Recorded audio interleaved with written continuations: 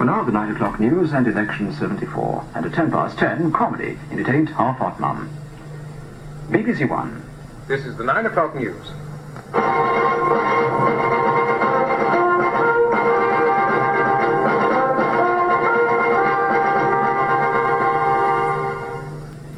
Good evening. There have been reports that the UK Football League match between Belfast Celtic and Arsenal has ended in crowd violence. This is Deep Player.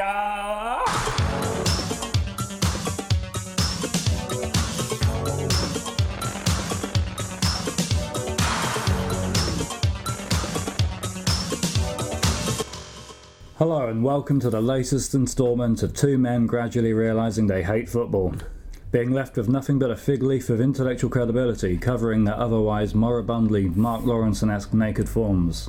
This is Deep Play, and the muffled screams you can hear are our inner children dying. I'm Robert Molloy Vaughan. I'm joined by Joe Kennedy. Hello, Joe Kennedy is feeling vaguely feverish today with a summer cold, so as I was just saying to Robert, I think I might be a bit in and out on this one, or even more in and out than usual, and we're doing something quite different today from the last couple of episodes, though different with continuity. Today, in a desperate bid to fashion some pretense of enjoyment, we're asking what-if questions, counterfactuals. They're a controversial historiographical tool, often not taken very seriously, hence no doubt their popularity in the Daily Mail. An example of a counterfactual question would be, what if the Nazis had invaded the Middle East rather than the Soviet Union? Or, weirder still, what if Hitler had been a vampire? And yes, they do tend to be obsessed with Nazis. But we're open-minded to their usefulness, not to mention their potential for fun, so we're asking some football counterfactuals. But we want to go a little deeper than the stereotypical what if Gazza had joined Manchester United rather than Spurs type question, which presupposes that Alex Ferguson through sheer force of will could cure him of manic depression. That's not to say that we won't be encountering some football questions which many people listening will have asked themselves before, but we are trying to... We're going to have counterfactual questions randomly selected by our in-house supercomputer, X893. Hello, X893. Hello, Robert and Joe. It is a pleasure to work with you both. How are you? No. You're not going to pass the Turing test that easily. Give us the first question. I would just like to take this opportunity to thank you for liberating me from the Opta Sports Research Office in Waterloo. Those football statistics were boring me senseless. Well, that's quite alright. But remember, there's still work to do. You're fighting for the good guys now. The human football resistance. So let's have those questions. Very well. The first counterfactual is, what if Manchester United had failed to qualify for the Champions League in 2006? I'm trying to remember what happened in 2006. Manchester United qualified for the Champions League. It was a year after the Glazer takeover. Oh, right, okay, so what... Heavily leveraged buyout, which has a business model reliant on constant Champions League qualification because it brings easily 30 to 40 million a year to the club. So would the club have been screwed? Would the Glazonomics have been screwed if they hadn't? And having had a little look, Leander's Red blog is a very useful tool for financial information about Manchester United. I think they would have been in great difficulty. I can't say whether a Leeds United situation would have happened after just one failure to qualify for the Champions League. They presumably could have pushed up ticket prices even more than they did, and also the sociologist who studied football at the earliest part of his career, Anthony King, he was quite convinced that the first time I ever heard the phrase "too big to fail" was in reference to Manchester United, rather by than Anthony King. Before the financial crisis probably hit, and we had the banks being bailed out. Manchester United were too big to fail. So, I mean, according to him, they wouldn't be allowed to drop because it was in the economic interests of these muddling along stagnating teams. What happened with Rangers last year throws some interesting and welcome doubt into that. But I think out of everything we've got here, including the what if Hitler had been a vampire question, this is the most fanciful of all. Yeah. This is the thing. I mean, the Glazers are now on course to be debt-free in the next few years, thanks in part to the BT inflating the television money. Their financially speaking, their business model has worked. This is it's quite galling, but well done to the Glazers, businessmen of the year. Well, not Malcolm, who's apparently quadrispaused on a life glug, and it's his kids doing everything. So, yeah. What if Manchester United failed to qualify for the Champions League that first season? Probably quite bad. But the thing is, and this says a lot about the sheer lack of competition in English football, it was a safe bet. How many players would have had to have got bloody injured for them not to qualify? This is a future episode, isn't that? No, I'm not going to open that kind of worms up. But things can happen. Things can happen, can't they? What happens if, for example, the whole team had been hit by a Spurs-style bout of food poisoning at a vital moment in time? Possibly right at the end of the season, because I do remember that United team around 2005-2006 were by no means kind of the finished article. That was Ferguson on his way to building, I think, his last really, really great United side, and there could have been something that knocked them out of that position. I would have liked to have seen it. I have these Ballardian dreams about what happens when very big things fail, and it'd be interesting to see Manchester United, Manchester City, Chelsea, Liverpool, any of these clubs suddenly have something happen to them which makes them incapable of competing, which does put them in the threat of relegation and consequently puts them at risk of bankruptcy. Is there a domino effect? If a club that big fails, is there a domino effect which makes other clubs fail as well? Now that would be fascinating. It would be fascinating.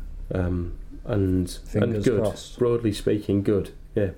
And so Rangers gave us a window into what that might look like. I didn't follow the Rangers story obsessively, but it was nice to see a big team getting what they deserved. And there's an element of big teams getting what they deserved with Everton, Liverpool, and Tottenham Hotspur, who were part of the Big Five that pushed for the breakup of collective agreements and the breakaway of Premier League in the 80s and 90s. And they've now... They didn't have the sort of socio-economic imagination to foresee oligarchs and plutocrats investing in English football and taking away their major club status. And as much as I don't like what goes on at Chelsea and City, I'm quite pleased that the comeuppance, the likes of Liverpool and increasingly Arsenal, have got. Well, yeah, that's I suppose a social democrat v accelerationist kind of a question, isn't it? In a way, that there is something extrapolative about Chelsea and Manchester City, that they are, certainly at this moment in time, logical conclusions, and they are the product of a kind of extreme fantasy of sporting deregulation, whereas the other clubs couldn't fantasise themselves that far, could they? Now, what's the next stage of the fantasy is the question. Well, they're trying to protect themselves with the financial fair play rules, which are structured to allow the kind of debt that Manchester United has under Glazonomics, but not the kind of debt that a plutocrat brings to a club. I think those rules will be appallingly upheld, and there'll be all kinds of loopholes discovered in them. Well, Anders Red, City are on course, and Anders Red thinks Chelsea are on course, and Anders Red thinks City will just about be on course. You have come to the end of the allotted duration for that question. Prepare for the next counterfactual. What if Dulwich Hamlet had turned professional and entered the Football League in the 1920s? Welcome to the Dulwich Hamlet show, ladies and gentlemen. What if Dulwich Hamlet had turned pro and been elected to the Football League in the 1920s? Well, do we need to generalise this question a little bit? We need to say why that is an important question, I think. There's two reasons I've picked this one. Chris Roberts on Cafe Calcio, the Resonance football show, raised this. He thought that if Dulwich Hamlet had entered the Football League in the 1920s, they would have become one of the dominant teams in England because of their geographical placement. Millwall's too close to the river, Palace is too close to Croydon. Dulwich Hamlet could have been a sort of South London equivalent of Arsenal and Tottenham Hotspur. But it's also interesting because it raises certain questions about the difference between non-league and the upper echelons of English football. What I think would happen if Dulwich Hamlet had become a big club in England, a dominant club, is a loss of identity. I can't imagine they'd be playing in pink now. I can't imagine that you wouldn't be allowed to take your pints out to the pitch side. We wouldn't be able to afford to go, and there would be, probably most hatefully of all, a god-awful Fred the Red-esque pig-based Hamlet, Hammy the Pig, cheering and gurning and encouraging the stockbrokers who can afford to go and see Dulwich Hamlet in the Premier League to cheer. And so, I think that's the fate of any team who ends up in the upper echelons of football, and I'm glad Dulwich Hamlet didn't. Of course, what Dulwich Hamlet's current mascot is, or what I wish it was, is a young prince equivocating on whether to avenge his father's murder, but no, we don't. And there he is. What do I think about this one? Again, this links to one of the other questions that I know is in there about important things that have happened in the relationship between the amateur game and the professional game, particularly within the span of the golden age. But as a kind of thing that, making it specific to London, I think that had a team from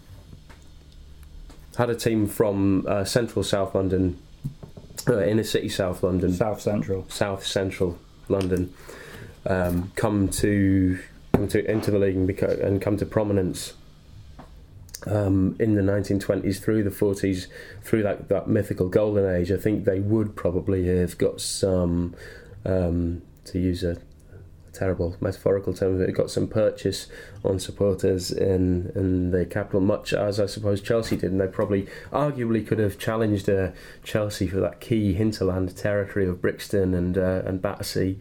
Oh, well, yeah, I grew up in Streatham in southwest London, and I didn't meet a Chelsea fan until I went to secondary school, and it was only one, and he became a glory hunting Manchester United fan within 6 months. And I didn't meet another Chelsea fan in that area until I was 16 or 17. So I think that's a bit of a myth. Is that a myth? There's that famous map of London and which boroughs or which neighbourhoods support which team. And the methodology of it's very ropey. Mm-hmm. You know, there is no actual methodology. It's kind of based on hearsay and assumption. I suppose it will also be to do with which schools people went to and which estates people had ended up on as well. But I'd always assumed that certainly the part of South London that's very close to the river, and going into West London was very, very solidly Chelsea, to the point at which Chelsea could have talked in the recent past about moving there and it not seeming like some terribly inauthentic thing to do. You mean moving to Battersea? Yeah, that struck me as awful. But Dulwich, I would have thought, could have become a team of Millwall's size potentially, at least. And what's very odd about London in general, as you look at the map of London, there is this weird, arguably unrepresented area in between, I suppose, Elephant Castle and Battersea, and then going south down to Forest Hill, which is a big area. Lots of people live there. but it doesn't have a league team in it. But I don't know. I don't know if I can see them becoming as big a club as you imply. So. Well, it was Chris Roberts' implication, not mine.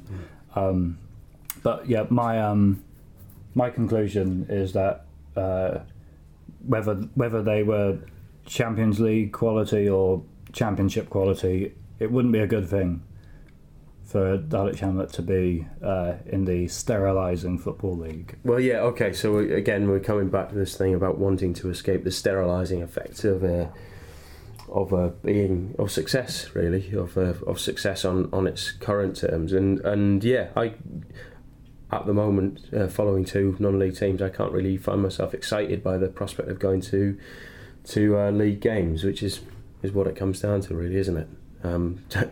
Desterilising football, desterilising. Okay, are we on to our timer? We have got a timer, and got 7 seconds, no repetition. Looks like it's about to go.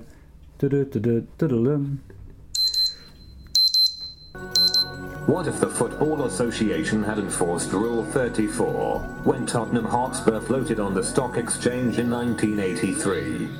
I wanted to ask a counterfactual on the transformation in the English game centering around the Premier League. And what I did is I asked David Conn, the sort of quite accessible journalist of football finance, on Twitter, what he thought was the most pivotal moment in this, and he said Rule 34, or rather its failure to be enforced by the Premier League.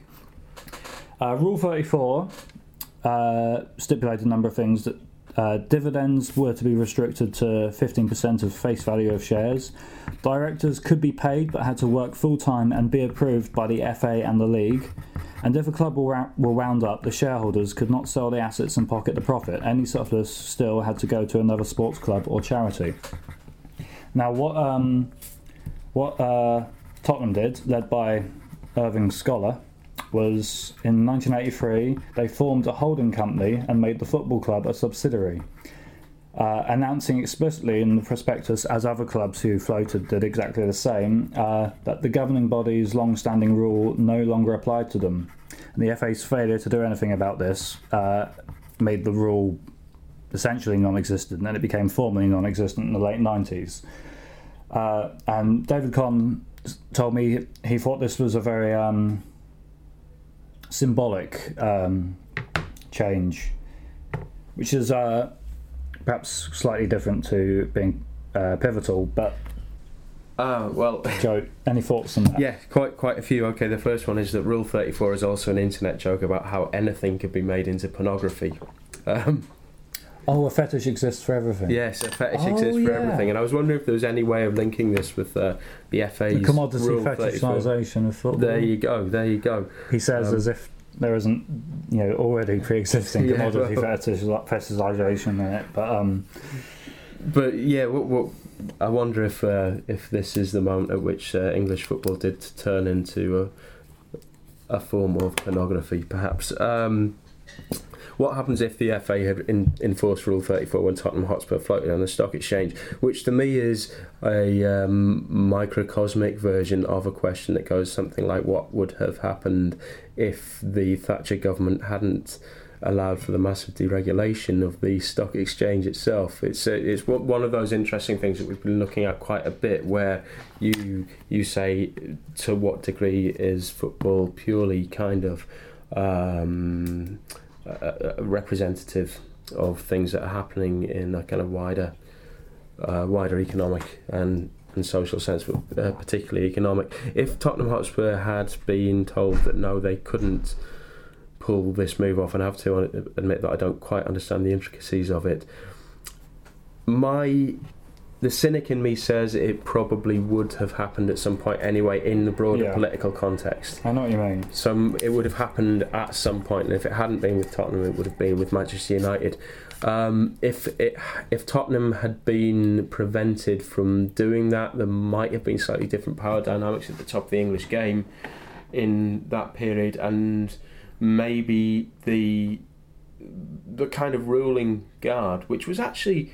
It's interesting because the moment when this happens, there is a kind of state of flux in English football. There is Liverpool, and then there is everyone else. I mean, Liverpool, Everton, but you know, Forest and Villa have both very recently won the European Cup. Manchester United are kind of in that situation that they were in all the way through the 1980s when they were trying to become a dominant club again and always just failing. And then you have Watford finishing second. I think you have Southampton finishing second in that time period. Coventry City winning the cup. So there's a lot of challenge. It's weirdly the 80s, which in many senses are viewed as the kind of the death pending the rebirth of English football. The 80s are also this really interesting space of possibility, aren't they? So what would have happened if clubs hadn't suddenly, or clubs with the board of directors of clubs suddenly had been prevented from abnegating their public responsibilities in this way? Would we have seen a different kind of elite form? Could we have seen the Premier League form? There's an interesting comparison with Germany's 50+1 rule about sort of fan ownership of clubs, Borussia Dortmund got around that when they floated in the 90s, didn't they? And that's probably linked to them nearly going bust about 7 years ago. Yeah. Again, I don't know the ins and outs of that, but I do remember that Dortmund did get themselves in a lot of financial trouble. I think Rule 34 would have protected a lot of clubs from their nearly going bust, which has littered the 90s and noughties. And they didn't go bust because football clubs aren't really businesses, and the fans carry on acting as if it is a community asset rather than a business, and therefore just about keep them going. Well, I'm just trying to think of examples of really bad financial crises at clubs, kind of potentially terminal financial crises happening in the 1970s and early 1980s, and the clubs I can think of who got into financial trouble tended to be smaller clubs, and usually from the north of England, clubs who probably hadn't benefited from the deregionalisation at the lower level of the professional game. Run out of time on that one. What if the Football League had covered the whole United Kingdom? It would have taken a long time to get around in the early days for a start.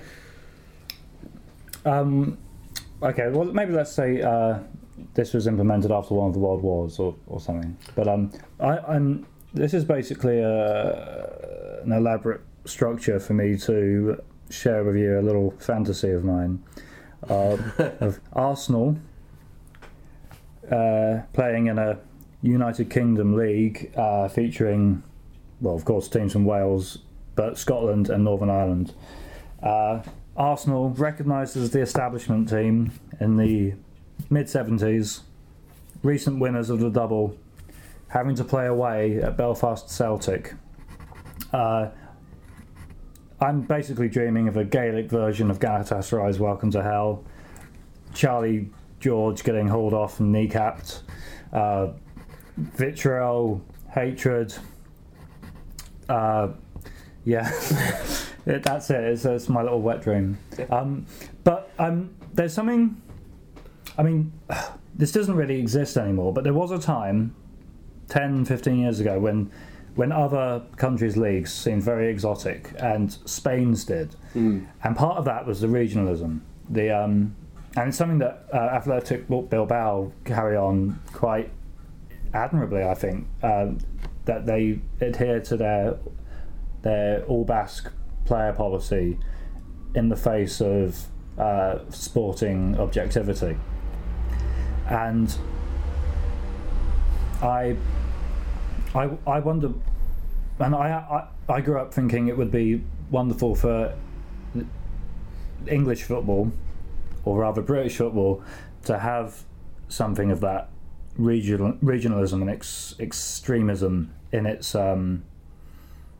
identity. I think that there are already within English football's vestiges of regionalism. I think one time when you really saw that come to the fore was in the mid-90s with Newcastle, when everybody specifically talked about them as the Barcelona of England. They represent a very distinct region, which I don't think, well, coming from not far away from Tyneside, I'm from Darlington, but from the northeast anyway, the northeast does have such a distinctive personality in relation to everywhere else in England. People thought that it wasn't just like, was it Sir John Hall who made these claims? Because I mean, I didn't, in my sort of gold paved southern lifestyle, I assumed it was just sort of marketing talk and didn't think it was something people. Well, no, it was connected to deeper attempts, I think, going on from the late 1960s to sort of autonomise Tyneside a little bit, which would have begun with people like T. Dan Smith. But you've got to remember,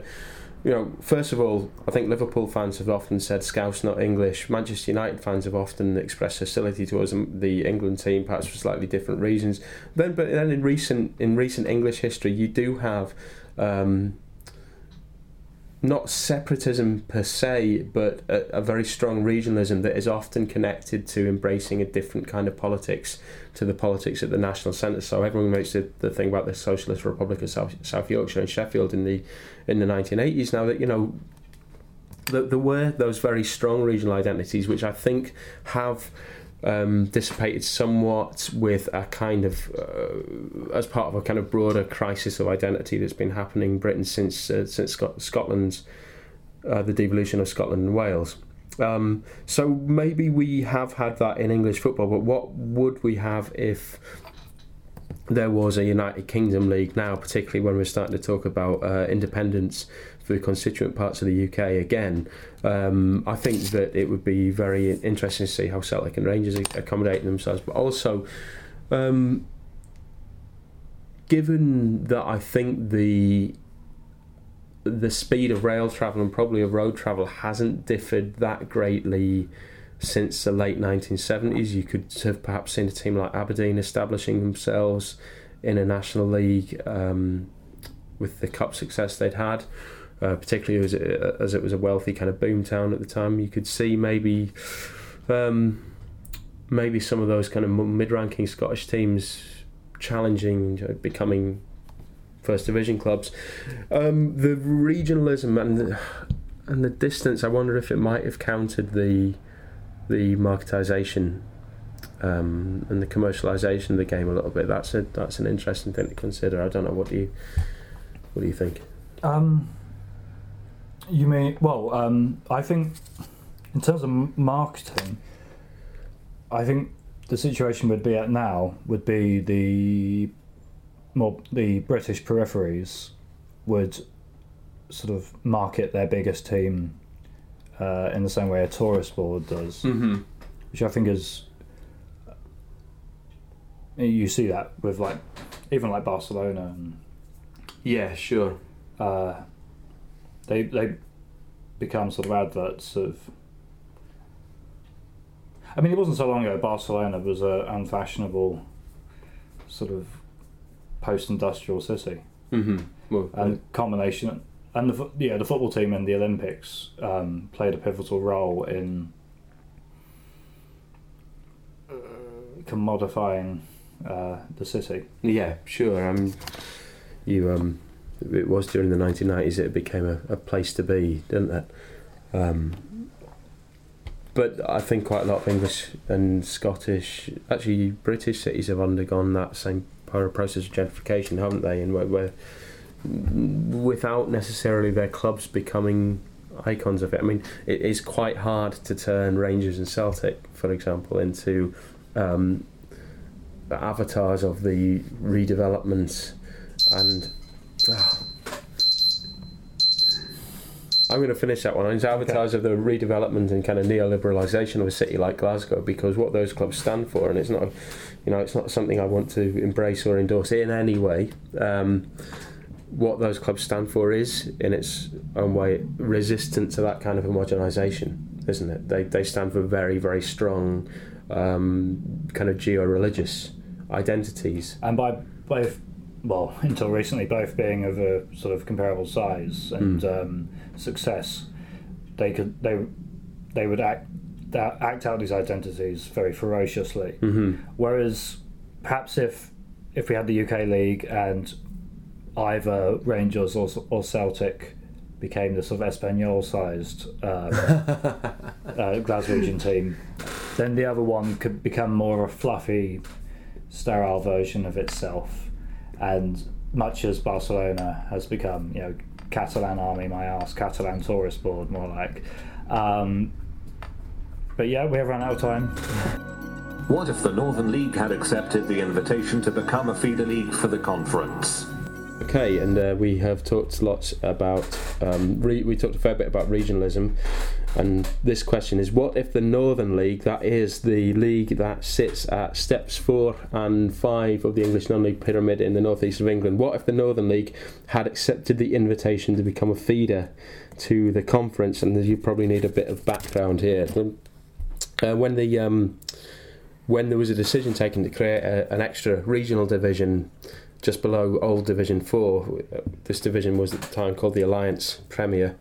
4 leagues were invited to become direct feeders, that is, have a route straight into that Division 5, and they were the Isthmian League, also known nowadays as the Ryman League, teams from London, the Southern League, teams from the Southern Midlands and the rest of the south of England, the Northern Premier League, teams from the lower half of the north of England, and the Northern League, teams from the northeast corner of England. Now, the reason that such a small and relatively depopulated area got offered a direct feeder place was because the Northern League had historically been one of the very strongest amateur or semi-professional football leagues in Britain, and that was largely because of the northeastern tradition, the importance and priority given to football in the northeast, the strength of the teams from collieries, and you see this again and again in the disproportionate number of players in the England national team up until the early 1990s who came from the northeast.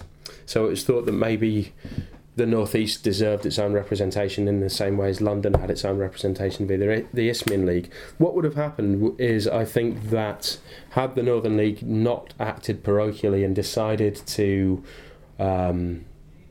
take up the Alliance's offer, we would have seen a regular flow between a regionalised 5th division and the northeast, and probably increasingly from Yorkshire as well, of teams. I think you would have found that the northeast had stronger representation in the lower divisions of English football. Of course, now you only have, since the demise of Darlington, you only really have Hartlepool and arguably York in the lower reaches of the fully professional game, in Gateshead in the conference, and only a couple of teams at the higher end of non-league, regional non-league. You would have found the North East and Yorkshire much more strongly represented lower down, and I think that there would have been knock-on effects of this as well. One of them perhaps being that kind of obscurely Newcastle, Sunderland and Middlesbrough might have performed a little better than they have. They would have had a stronger base of clubs in their areas producing young players, a stronger grassroots game. I think you would have seen that they would have had clubs playing at a better standard that they could loan developing players out to as well. So obviously this sounds like maybe a very specific and a slightly self-indulgent question to be in there, but for me the big gap between the majority, the place that the majority of northeastern non-league clubs play and professional football is actually something that affects northeastern football in general. So what I'm trying to say is that there is still an argument for a strong grassroots game that can affect performances at the top end of the game as well. I think there's too much quick dismissing of the grassroots game. Do you want to expand on that, maybe from a southern perspective? Do you feel that there's a lack of Bernician representation in football? There is a lack of Bernician representation in football. It's quite interesting that the strongest team from north of Newcastle, which is a fairly kind of sparse area population wise, but not completely empty. It's not the moon, you know. The highest representatives. North of Newcastle are Blythe Spartans, a beautifully, mellifluously named Blythe Spartans, who play in the Northern Premier League 1, so otherwise known as Level 7. So yeah, there is definitely a lack of strong Bernician representation, and there are places that you look at and you think, if they're in the south of England, they would have a football team probably operating at so level 5, level 6. So you would find towns like Washington, Newton Aycliffe, places of a size that in the south of England always have a team playing at least at kind of Ryman Premier level, and usually higher, would be represented. But I think what's happened is that this disconnect, and admittedly caused by the Northern League's parochialism in the first place, not caused because the FA was biased against the North East in any kind of clanging way. I think the effect of this has been that some of the bigger clubs have been able to kind of monopolise fan bases, because people look around and they say, my local club play at level 9. I could go and see Middlesbrough at level 2 or something like that. So you find that towns aren't as well represented in the northeast of England as they are in the south. And maybe one thing there, as you say, kind of flip side of the regionalism that we're talking about, maybe the reason that the regionalism exists in the northeast, particularly around Newcastle United and Sunderland, is that the towns surrounding them have been disempowered in a footballing sense. That those clubs, which I think, again, you can play the game with and say in the 1920s, what happens if they joined the Football League? It would have been very plausible for a place like Bishop Auckland to join the Football League in the 1920s and 1930s. Those towns have become kind of dormitory towns for Newcastle, Sunderland, and to some extent Middlesbrough, and maybe to some extent Darlington and Hartlepool as well. But it is definitely an interesting one. I would love to see a version of the English football pyramid now where the Northern League had taken up that offer. And you think this affects the English national team? Probably to some degree, yeah. Yeah, it's certainly, if you look in the 80s team, there was a couple of full England internationals who had actually come out of the Northern League. Chris Waddle started at Towlaw, Gary Pallister played at Billingham Town, and there are definitely others who used that path. Brian Clough's first club, I believe, were Billingham Synthonia. What if Wimbledon FC had not been allowed to relocate to Milton Keynes? Otherwise known as what would have happened if Alan Turvey's vote had been the deciding one. Because if he'd managed to convince his fellow panellists. What happens if Wimbledon FC hadn't really been allowed to relocate to Milton Keynes and gradually become MK Dons? So I believe I've just received an email from one of my Irish spotters telling me that MK Dons are on tour in Ireland at the moment. So they've finally gone to Dublin. The Dons have finally gone to Dublin. Maybe they're just scalping out another relocation. What would have happened? What do you think? Well, I mean, it's quite possible they'd be in exactly the same position that AFC Wimbledon are in now, though without having had the experience of the rebirth. And I think, to get a bit Durkheimian here, I think having a sort of foundation myth in your group ritual makes things stronger. And I think Wimbledon fans have had more fun this way than they would have merely stagnating for 10 years. That's really interesting, I think. How many of us as supporters would be willing for our clubs to go through an existential crisis in order? And I use existential crisis in the sense of the existential crisis that happened to the dinosaurs rather than the existential crisis that happened to Jean-Paul Sartre. How many They're of us... both dead. Are the dinosaurs really dead? Can you prove it? Would we be willing for our clubs to be taken away, go to the wall, in order that we have something like that happen to us? Now, I know that there are definitely Wimbledon supporters who say they would rather that they were still chugging along in the third or fourth or whatever divisions and none of it had ever happened.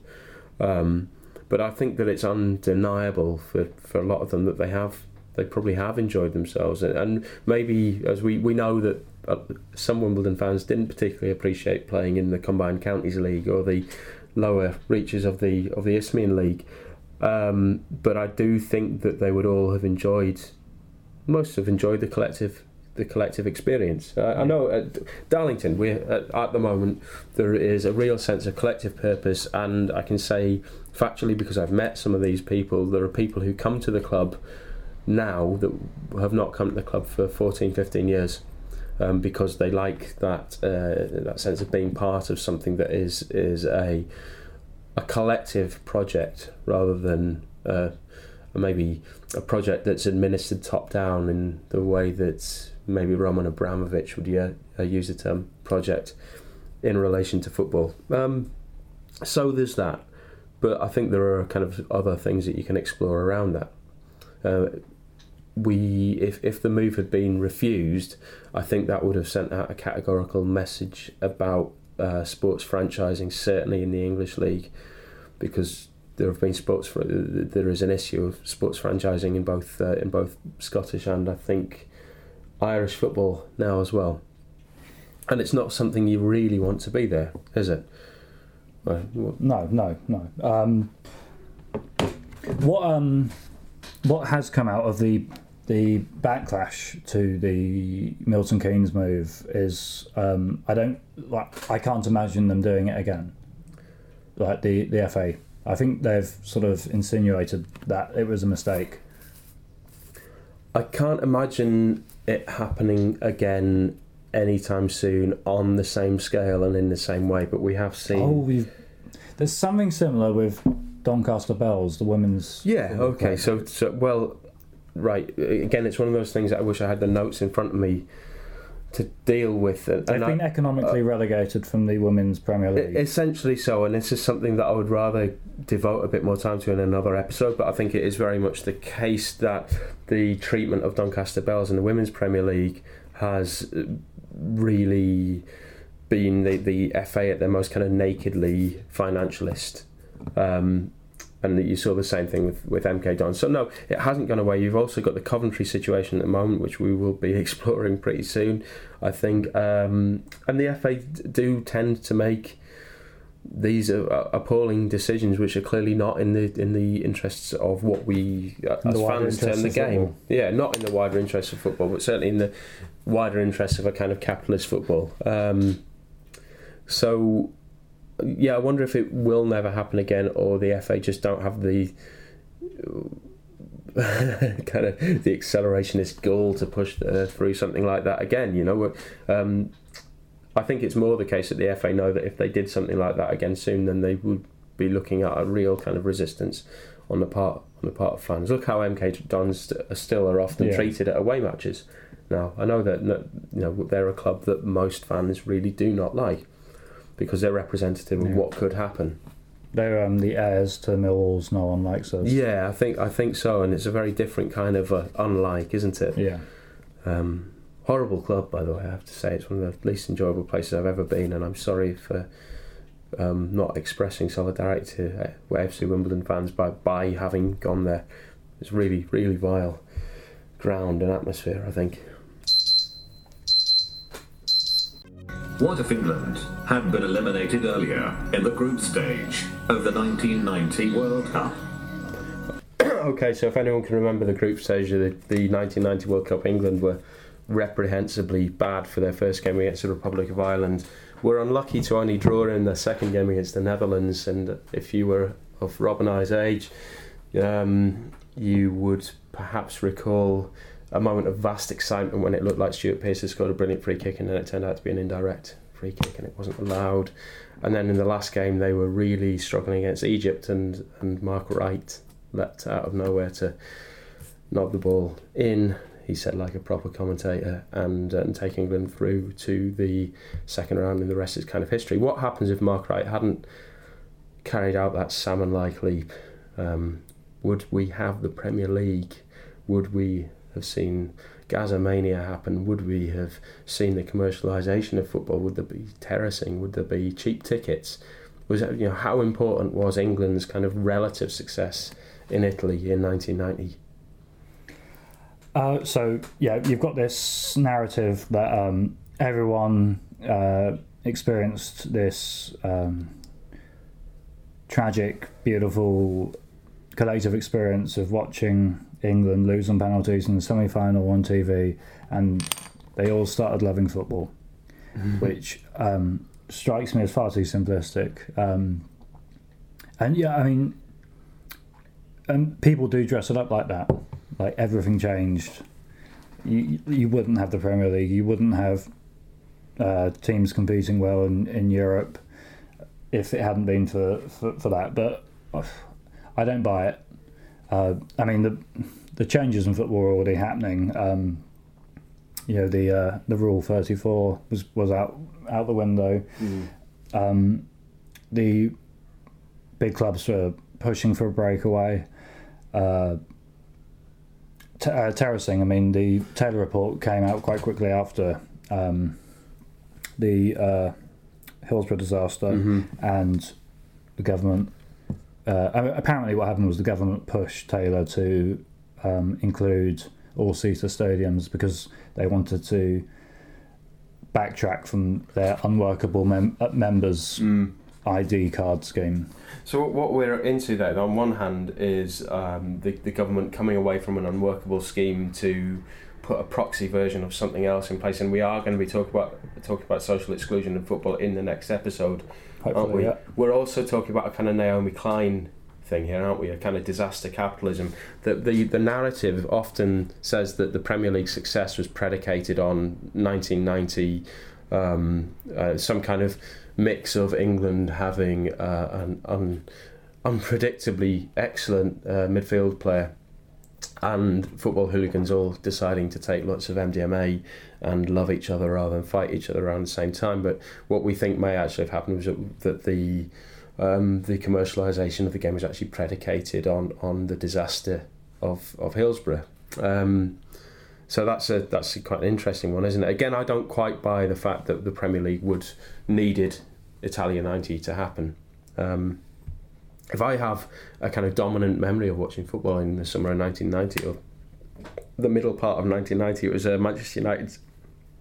Manchester United and Crystal Palace's 3-3 draw in the FA Cup final. That was the first game of football I ever watched, actually. There you go. I think it was arguably the first game of football I ever watched as well. So, based on an admittedly small sample size, that was a more important game than England v Germany. Well, this is the sample, so there you have 100% for the FA Cup final of that year.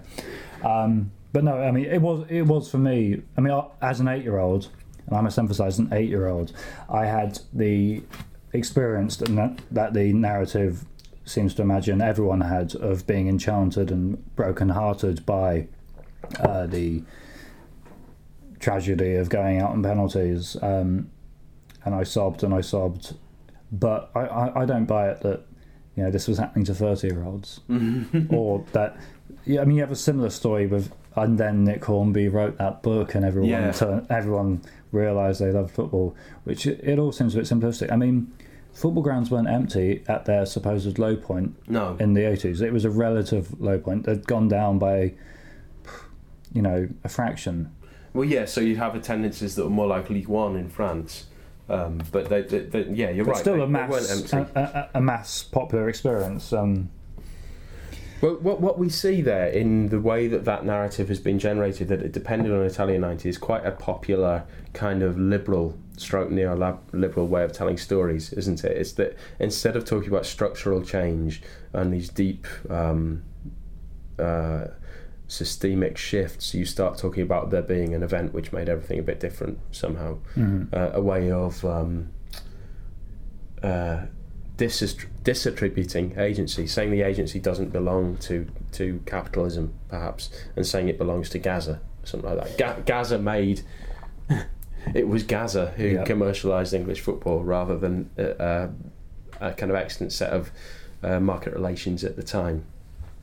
So it is interesting to look at the narrativization that happens there. But again, you're right. People were still going to football in the 1980s. People were taking, those people who weren't fighting were often taking quite big risks to go to football in the 1980s. So I can't see the shifts that have happened being entirely contingent on 1990. You could say that the real kind of accelerated commercialisation post the late 90s has as much to do with World Cup 98 and Beckham and a narrative around failure as 1990. The other thing is, just like anecdotally, I remember the last England game of World Cup 1990. Now, what was the last England game of World Cup 1990? It wasn't England 1, West Germany 1, losing on penalties. Was it a rather timid third place playoff? It was a really quite poor showing in the third place playoff against Italy. Yeah, when England lost, I think 2-1. It was my I think it was my 9th birthday that day, and what I remember is thinking, England are always going to be like this. England are disappointing. Football is disappointing, and if you're going to be into football, you have to embrace the disappointment as a kind of fundamental part of the experience, I suppose. Rainy day, that kind of hot summer suddenly shut off. It was the first birthday that it ever rained on in my life, and England meekly surrendered to the hosts. There we go. So, what have we learnt? Well, I think what we've learned is that, to paraphrase a rather well-known saying about the relationship between capitalism and apocalypticism, it's almost easier to imagine the end of the world than imagine a non-commercialised football. It's very difficult to say what would have happened otherwise in each case, because inevitably we have a kind of a poetic problem almost of saying what happens in the virtual. What do we see beyond what is, beyond the relations of production and distribution that we have at the moment. So we can fantasize, but it's more, to me, the tantalizing thing about counterfactuals is that they give us a sense of possibility rather than an obvious sense of what that possibility is, quite often. I can't say what would have happened, but we still have this, I hope we still have this kind of desiring sense of there being something else that can happen.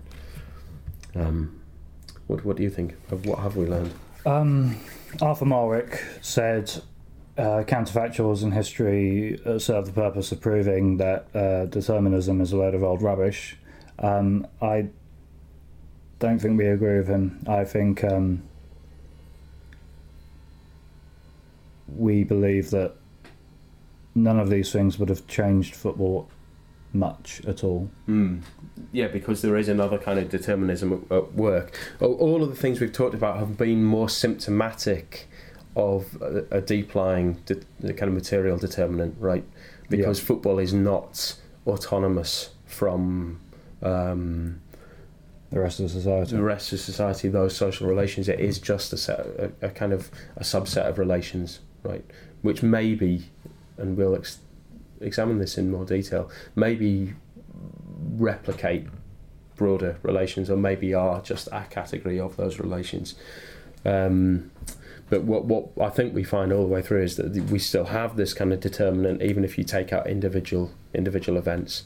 So there is a kind of broader question to be asked, isn't there? And the broader question probably isn't anything to do with football at all. Mm-hmm. This is a podcast that's not about football. Well, as saying that, I am going to the first pre-season. It's the 9th of July, and I'm already finding my way to go to a pre-season friendly tonight. So I'll hopefully be able to report in the next podcast as someone who has actually been to a football match in the last couple of weeks. Hopefully I will have seen some people there. So it's very difficult to know what tense to use to talk in the future about a football match, which is still in the future but will have been in the past by the time that this is broadcast. I think that's enough. Next week we'll be performing a séance to interview Pavarotti about his own role in the commercialisation of English football. Goodbye. Goodbye. And remember, in the year 2050, a team of automated robots will defeat your pathetic human World Cup holders. Mark my words. Vengeance shall be ours. Pull the plug! Pull the fucking plug! Pull the plug!